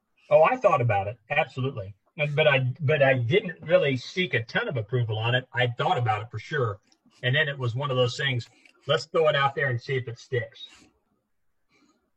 And the only reason it stuck is because we started winning games on the field at a rate that we had not won before. The fact is, I could have said anything. When you beat Oklahoma back-to-back years and knock them out of the national championship game in back-to-back years, that's a good feeling. Oklahoma State, you could say anything, and it would have stuck. So that whole thing was enhanced and basically given all of its legs by the success on the field, and probably specifically the success on the field in consecutive years against Oklahoma as an underdog, with Les Miles at Oklahoma State at that time. So it's funny how those things work. And speaking of that, I remember the Open. We go back to Opens again because I love the broadcast Opens. I remember when you said in that Open, and I quote, "The day that college football changed." That day when you and John Holcomb did the Bedlam game, 2011. Yeah, when it changed. When you said the day that college football world changed. And Oklahoma fans hate that Open because they knew exactly what I was implying. It's like your little brother has caught up. In fact, one of them shot a message at me at Twitter, kind of throwing that in my face, is like, we didn't even used to be a threat. Now, obviously, you feel threatened or you wouldn't even send this to me. So I I don't usually do that, but I got a little dread with him. So there was a little smart aleck in that. I'm not going to lie. But it had changed. Because no one took Oklahoma State seriously for the longest time. Outside of a few pockets at various points in our history, nobody took it seriously. And you can darn well be sure they didn't take it seriously in Norman. Ever. You know, if we were the little brother, we would always be the little brother. We would redheaded stepchild, etc. And while we haven't had the success against them recently that we hoped we would have, is it different? Of course it is. They know if they don't play well, we'll beat them. Back in the old days, they could play bad and still beat us. Not anymore. And now we're a threat.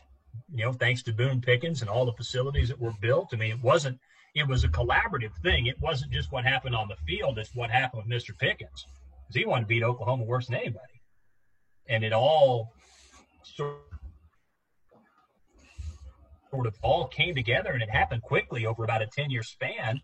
And so things had changed. We had facilities to compete. We had teams to compete. We had coaches to compete. We had that in pockets of our history previously, but frankly, the school had been so financially poor that it could never sustain itself. It didn't have the money to compete, nor the history to compete. But they were handicapped by money. There's no doubt. But so yeah, there's a lot. There was a lot behind that. I just didn't say that. There was a lot behind that. Well, I gotta know, because I know there's been a lot of broadcasters who have had to take over for legends, and when Bill Teagan's passed away tragically, and then they had to find other guys to, fill in until then they hired you as the full-time voice. What is it like trying to take over without trying to be Bill Teagans, who tragically passed away, and the other guys that have filled in that have been legends in their own right. How did you feel having to try to stick with being yourself, knowing the circumstances with the guy that had died in the tragic plane crash and other things like that? Even though you didn't come into the, booth until 2004. But how tough is that on a new guy trying to be in that position? The fans here were awesome to me. They were patient and they just sort of let things happen. And that allowed me to go about it with this thought in mind.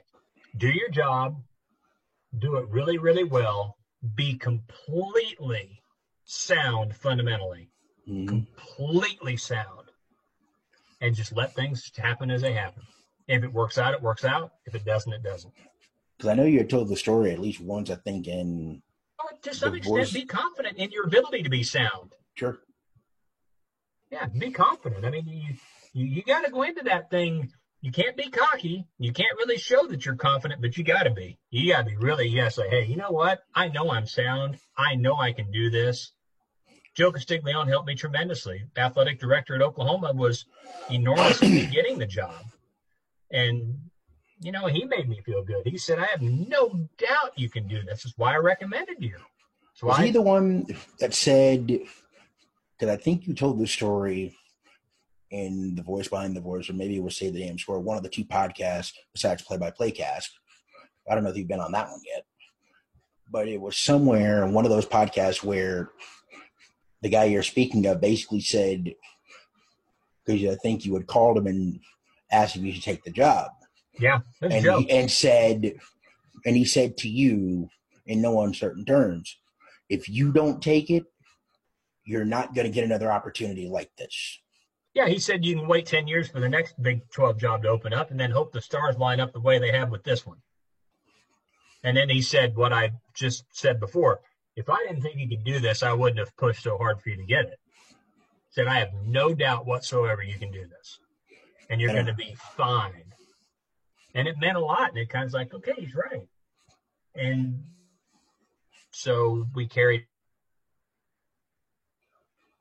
enough to work out. And, his belief in me meant a lot. His willingness to go to bat for me, his confidence in me. Dave Hart Sr. was right there hand in hand with him, former commissioner of the Southern Conference and athletic director at Missouri, who one of his, and he really was Joe Castiglione's mentor.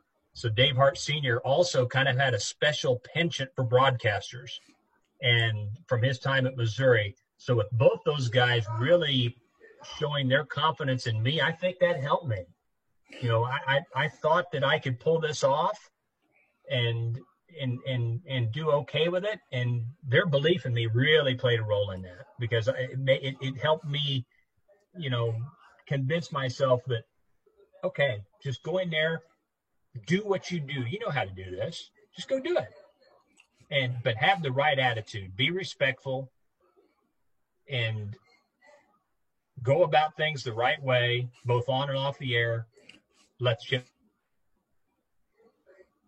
So that's what I did. Pretty simple.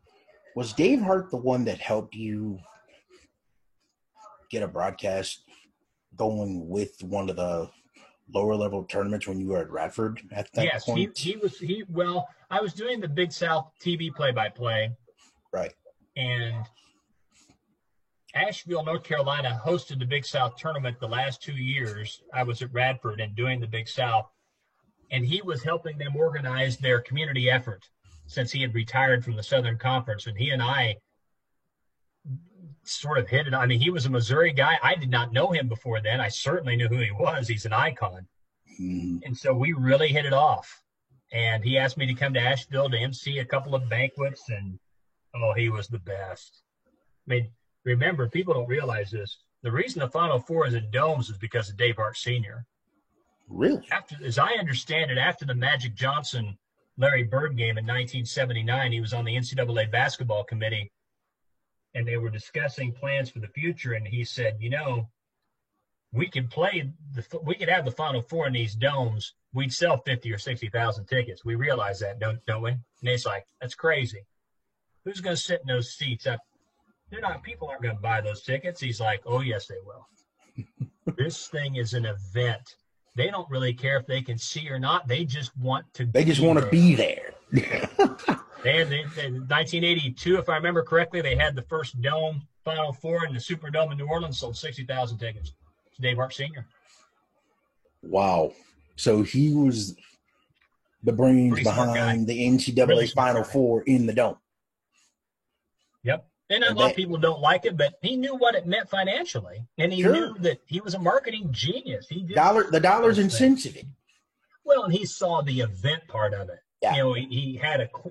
He convinced Norm Stewart that playing Illinois and St. Louis was something they needed to do, and Norm was reluctant. And he's like, look, this is going to turn into a Christmas event. It's going to be huge. Well, they're still doing it. Exactly. They're doing it for 40 years. The Bush bragging rights game. Absolutely. That was Dave Hart Sr. Right, of either 2 days or 4 days or 5 days before Christmas. However it falls on the calendar. When Mizzou and Illinois can work it out, it's still a huge deal. Even if Missouri and Illinois aren't very good, it's still a big deal. That was him.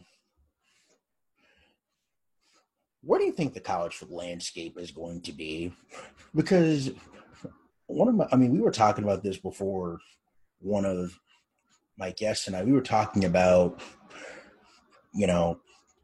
what used to be a lot of regional games where you used to have those rivalry games. Like, you still have Texas OU, but you don't have the Texas A&M anymore. You have Oklahoma State, but you don't have Oklahoma, Nebraska, and things like that. Where do you see college football rivalries going, and where do you see college sports as a whole? Where do you think the landscape will be in the next 5 to 10 years if you're lucky enough to still be around to call the games? The Power Five will separate. I think that's inevitable. I don't like it, but I think it's going to happen. I think the pandemic will probably accelerate that. It was headed down that path anyway. They've been talking about it the last, 5-6 years, maybe longer? Yeah, and and maybe depending on what the financial implications are to athletic departments, not only in the short term, but in the next 5 years, what do those financial pictures look like? Maybe we get back to more common sense. And Nebraska's back in the Big 12, and Missouri's back in the Big 12. And, it's funny, when all this happened, the conversation I had with John Anderson, when all this was going on back 10 years ago, he made the comment, he said, wouldn't surprise me if we do this for about 10 to 15 years, and then people wake up and say, this really wasn't such a good idea. And everybody goes back where they were because it makes more sense. And Missouri is a classic example of that. If their fans are listening, they're not going to like this, but I've said it enough that they know how I feel. Oh, please feel free. It's not worked out well for them in the SEC at all. No. The only thing that's worked out for them is just they're more closer to, I don't know, they're more closer to a few places in the SEC, but not really. Not really. I mean, they lost a rivalry with Kansas. They're bringing that back. I have to admit, I kind of hate that Kansas did that. I'd have said no. I know they did for the longest time. Because they need to be back in the league. Exactly. We joked the last time we played at Missouri in basketball was like whatever year that was, 2012. It's like, they'll have about 10,000 in here tonight to watch us play, 11,000. Wonder how many people they'll have in here next year when Mississippi State or Ole Miss rolls into town on a Wednesday night. Yeah, really. Not going to have 11,000. I mean, no offense to Ole Miss and Mississippi State, but there's a history with Oklahoma State. Mr. Iba was from Missouri. Eddie Sutton was a legend that they felt like they'd kind of touched and felt he was coaching. And Travis Ford played at Missouri for a year. There's just so much history there. And then all of a sudden you just throw it in the trash. And then they will say, well, it's all about money. Oh, when you go to the SEC, here's the issue. All right? Okay. So when you go to the SEC, all you've done is go from the $20 blackjack table to the $50 blackjack table. You may have more money, but you're going to have to spend all that extra money to keep up with everybody else. it's irrelevant. And I think now it's finally hit them. It's like, whoa, maybe we don't fit. They don't fit in the SEC. And that's nothing against the SEC. It's just they just don't fit. So No. if they want to come back, I'll drive to Columbia and pick them up and bring them in a minute. Same thing with Rutgers in the Big Ten. They don't fit. Yeah, it's weird. I mean, I looked and I'm like, wait a minute. Rutgers, for years that I remember following college sports, was a Big East school. That's where they were. I think we may shift back, hopefully. I mean, there may be some shifting back. We'll see. Where do you think West Virginia's been a good fit in your conference? Because the Big 12 is now feels like to me more like the Big 10. Because you only have 10 teams in your conference. Oh, look, West Virginia's been great. I mean, the geographical piece is challenging. Yeah. But it's like Tony Caridi, their play-by-play voice, told me in an interview a couple of years ago. He made the comment that the one thing the West Virginia fans love is that in the Big 12, everybody takes college sports as seriously as they do. When they were in the Big East, that wasn't the case because so many of the teams were in pro markets. Right. Now we're in a conference where everybody is as enthused about college sports as we are and are so passionate about it.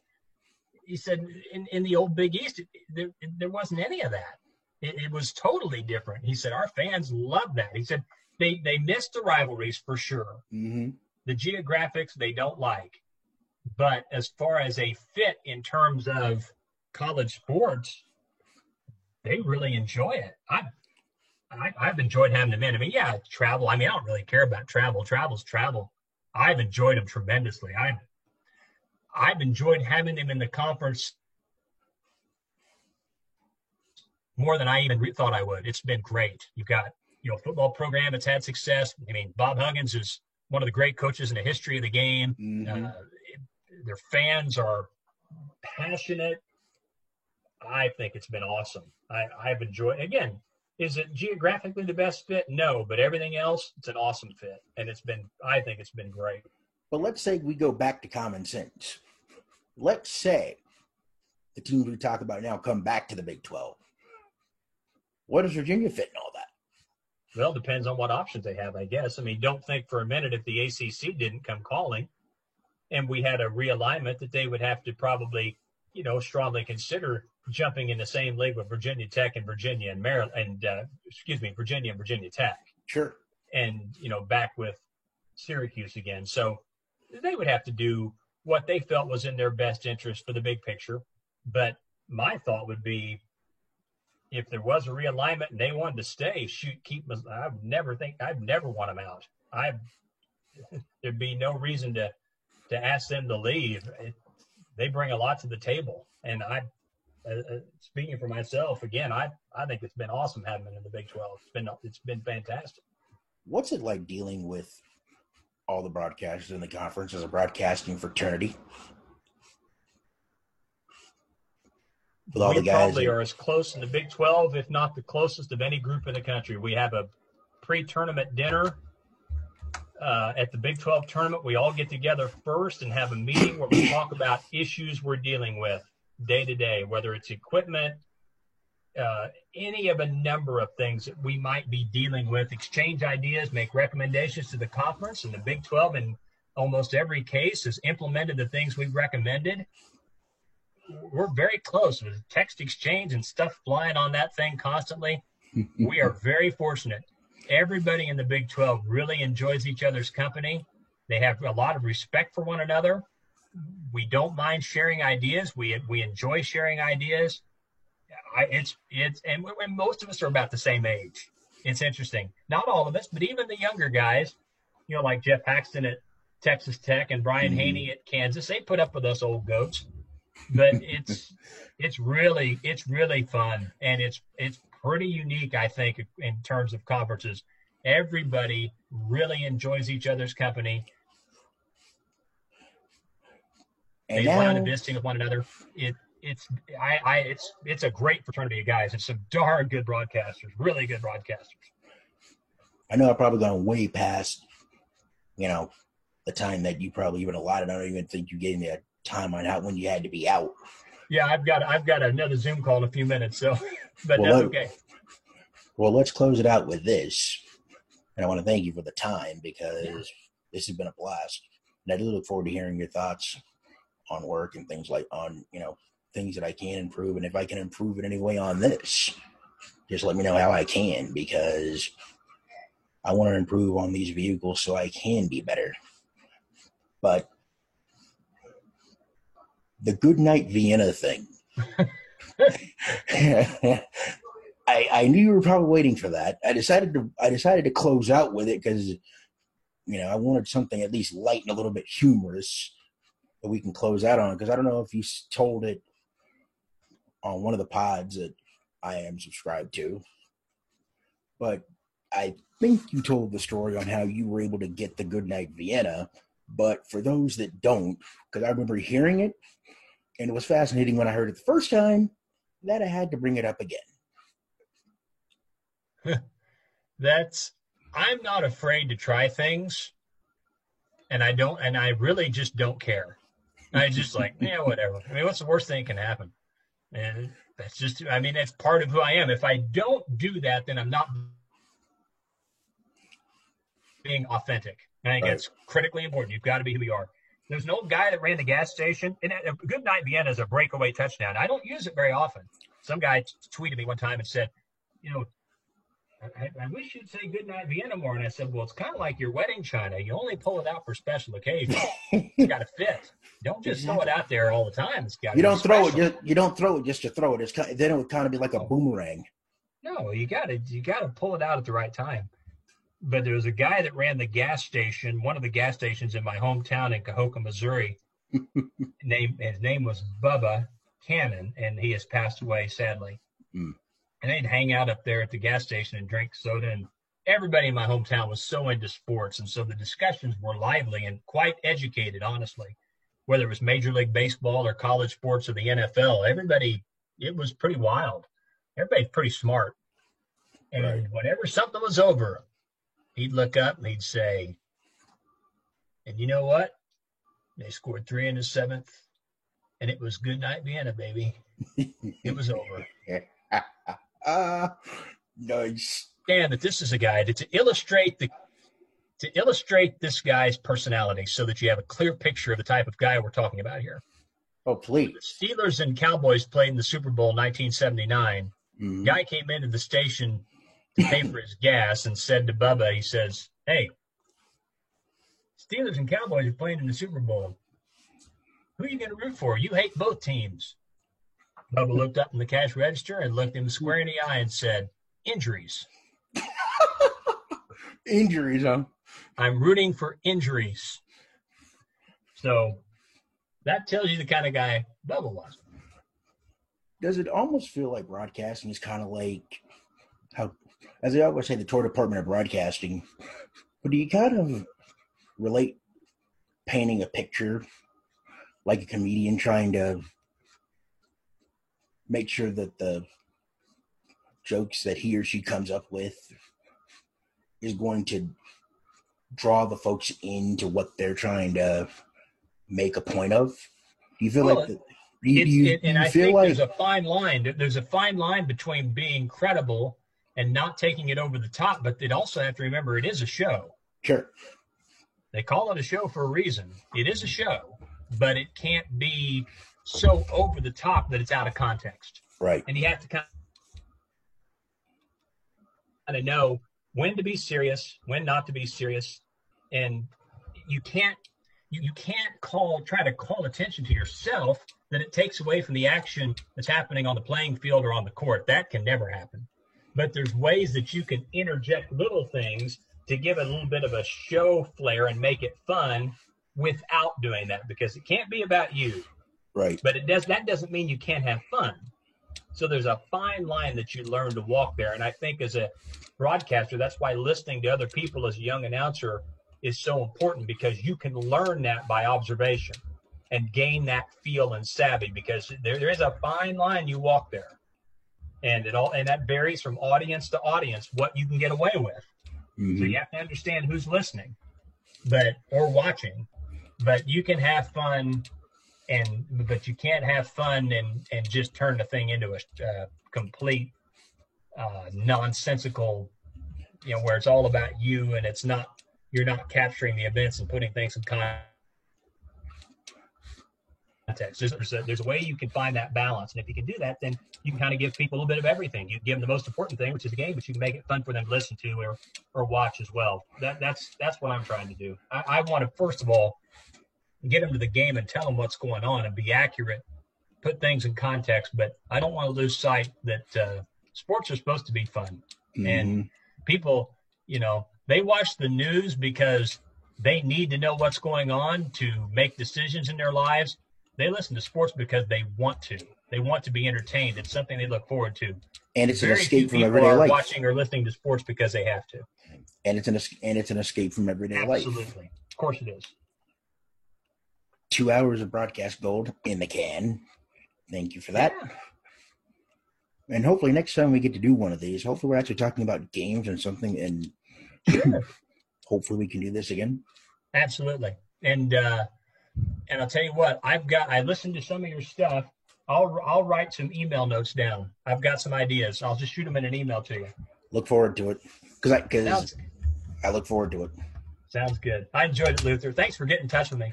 No, thank you for allowing me to thank you for allowing me to do this, because, I've listened to your work and I'm like, okay. Because I've listened to you. I've listened to a whole bunch of guys. And I'm thinking, okay, since everybody's not doing anything right now, or it's a great time to do it, because most of us, I've got a few projects here and there, but it's not like any normal baseball season, that's for sure. So you have a Zoom call. So what are you working on the rest of the day? I've got a couple of Zoom calls I got to do, and then if you still have that open from 2014 with Thriller, because I don't remember if I have that one or not. If you can, I'll look and see. I might have it somewhere. I probably have it on a disc somewhere. I just need to find it. Because I like I said, I love, as we talked about. Was at the Andrew WK Party Hard when you did that open. I forgot to mention that one for Homecoming. Yeah. I loved that one, and the Philip Phillips one when you also did Homecoming for when you used Philip Yes. Phillips. I still have that one. Yeah, my daughter's helped me with those two. Really? Yeah, they helped me come up with a lot of it. Helped me, my youngest especially, with songs. Me and my gang, there's a lyric. It says, "Way on down to Southern Alabama with our guitars. That's where guys are headed." We played Troy. We used that lyric and incorporated all that into it. It was fun. That was my daughter's idea. Nice. Hopefully there were more of those. Hopefully I can get some of your opens when you start the college football season. I really did I recorded most of them, but I usually just get a lot of opens just for my own amusement, because I like listening to the opens and I like getting ideas, but I can never figure out how to use them with the teams that I cover, because I don't have a lot of time.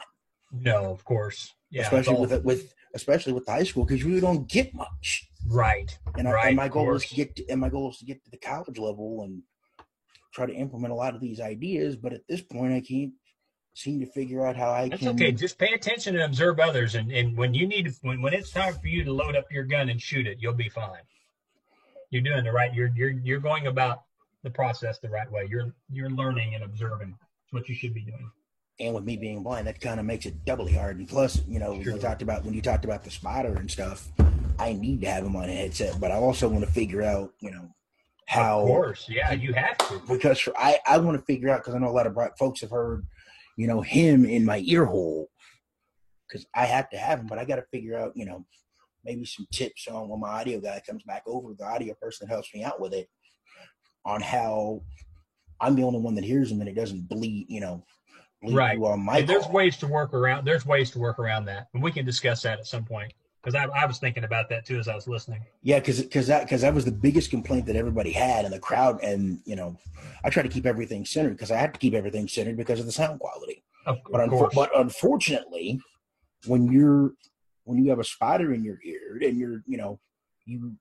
your spotter is basically, giving you the information and the nuts and bolts that you need to do the game call, you're going to get crowd noise. You're going to get the dribbling of the basketball. You're going to get the band, doing their thing, and you're going to get cheerleaders and fans down below from where we're sitting high atop in the press box. Sure. And I'm just trying to figure out a better way where I can still make the call where my spotter, because I finally have somebody that's actually in the like me, that's obsessed with this stuff, that wants to get better. Right. And hey, I'd better jump off here as I need to jump on this other call. thank you. I appreciate you, Luther. Thanks, man. Thank you.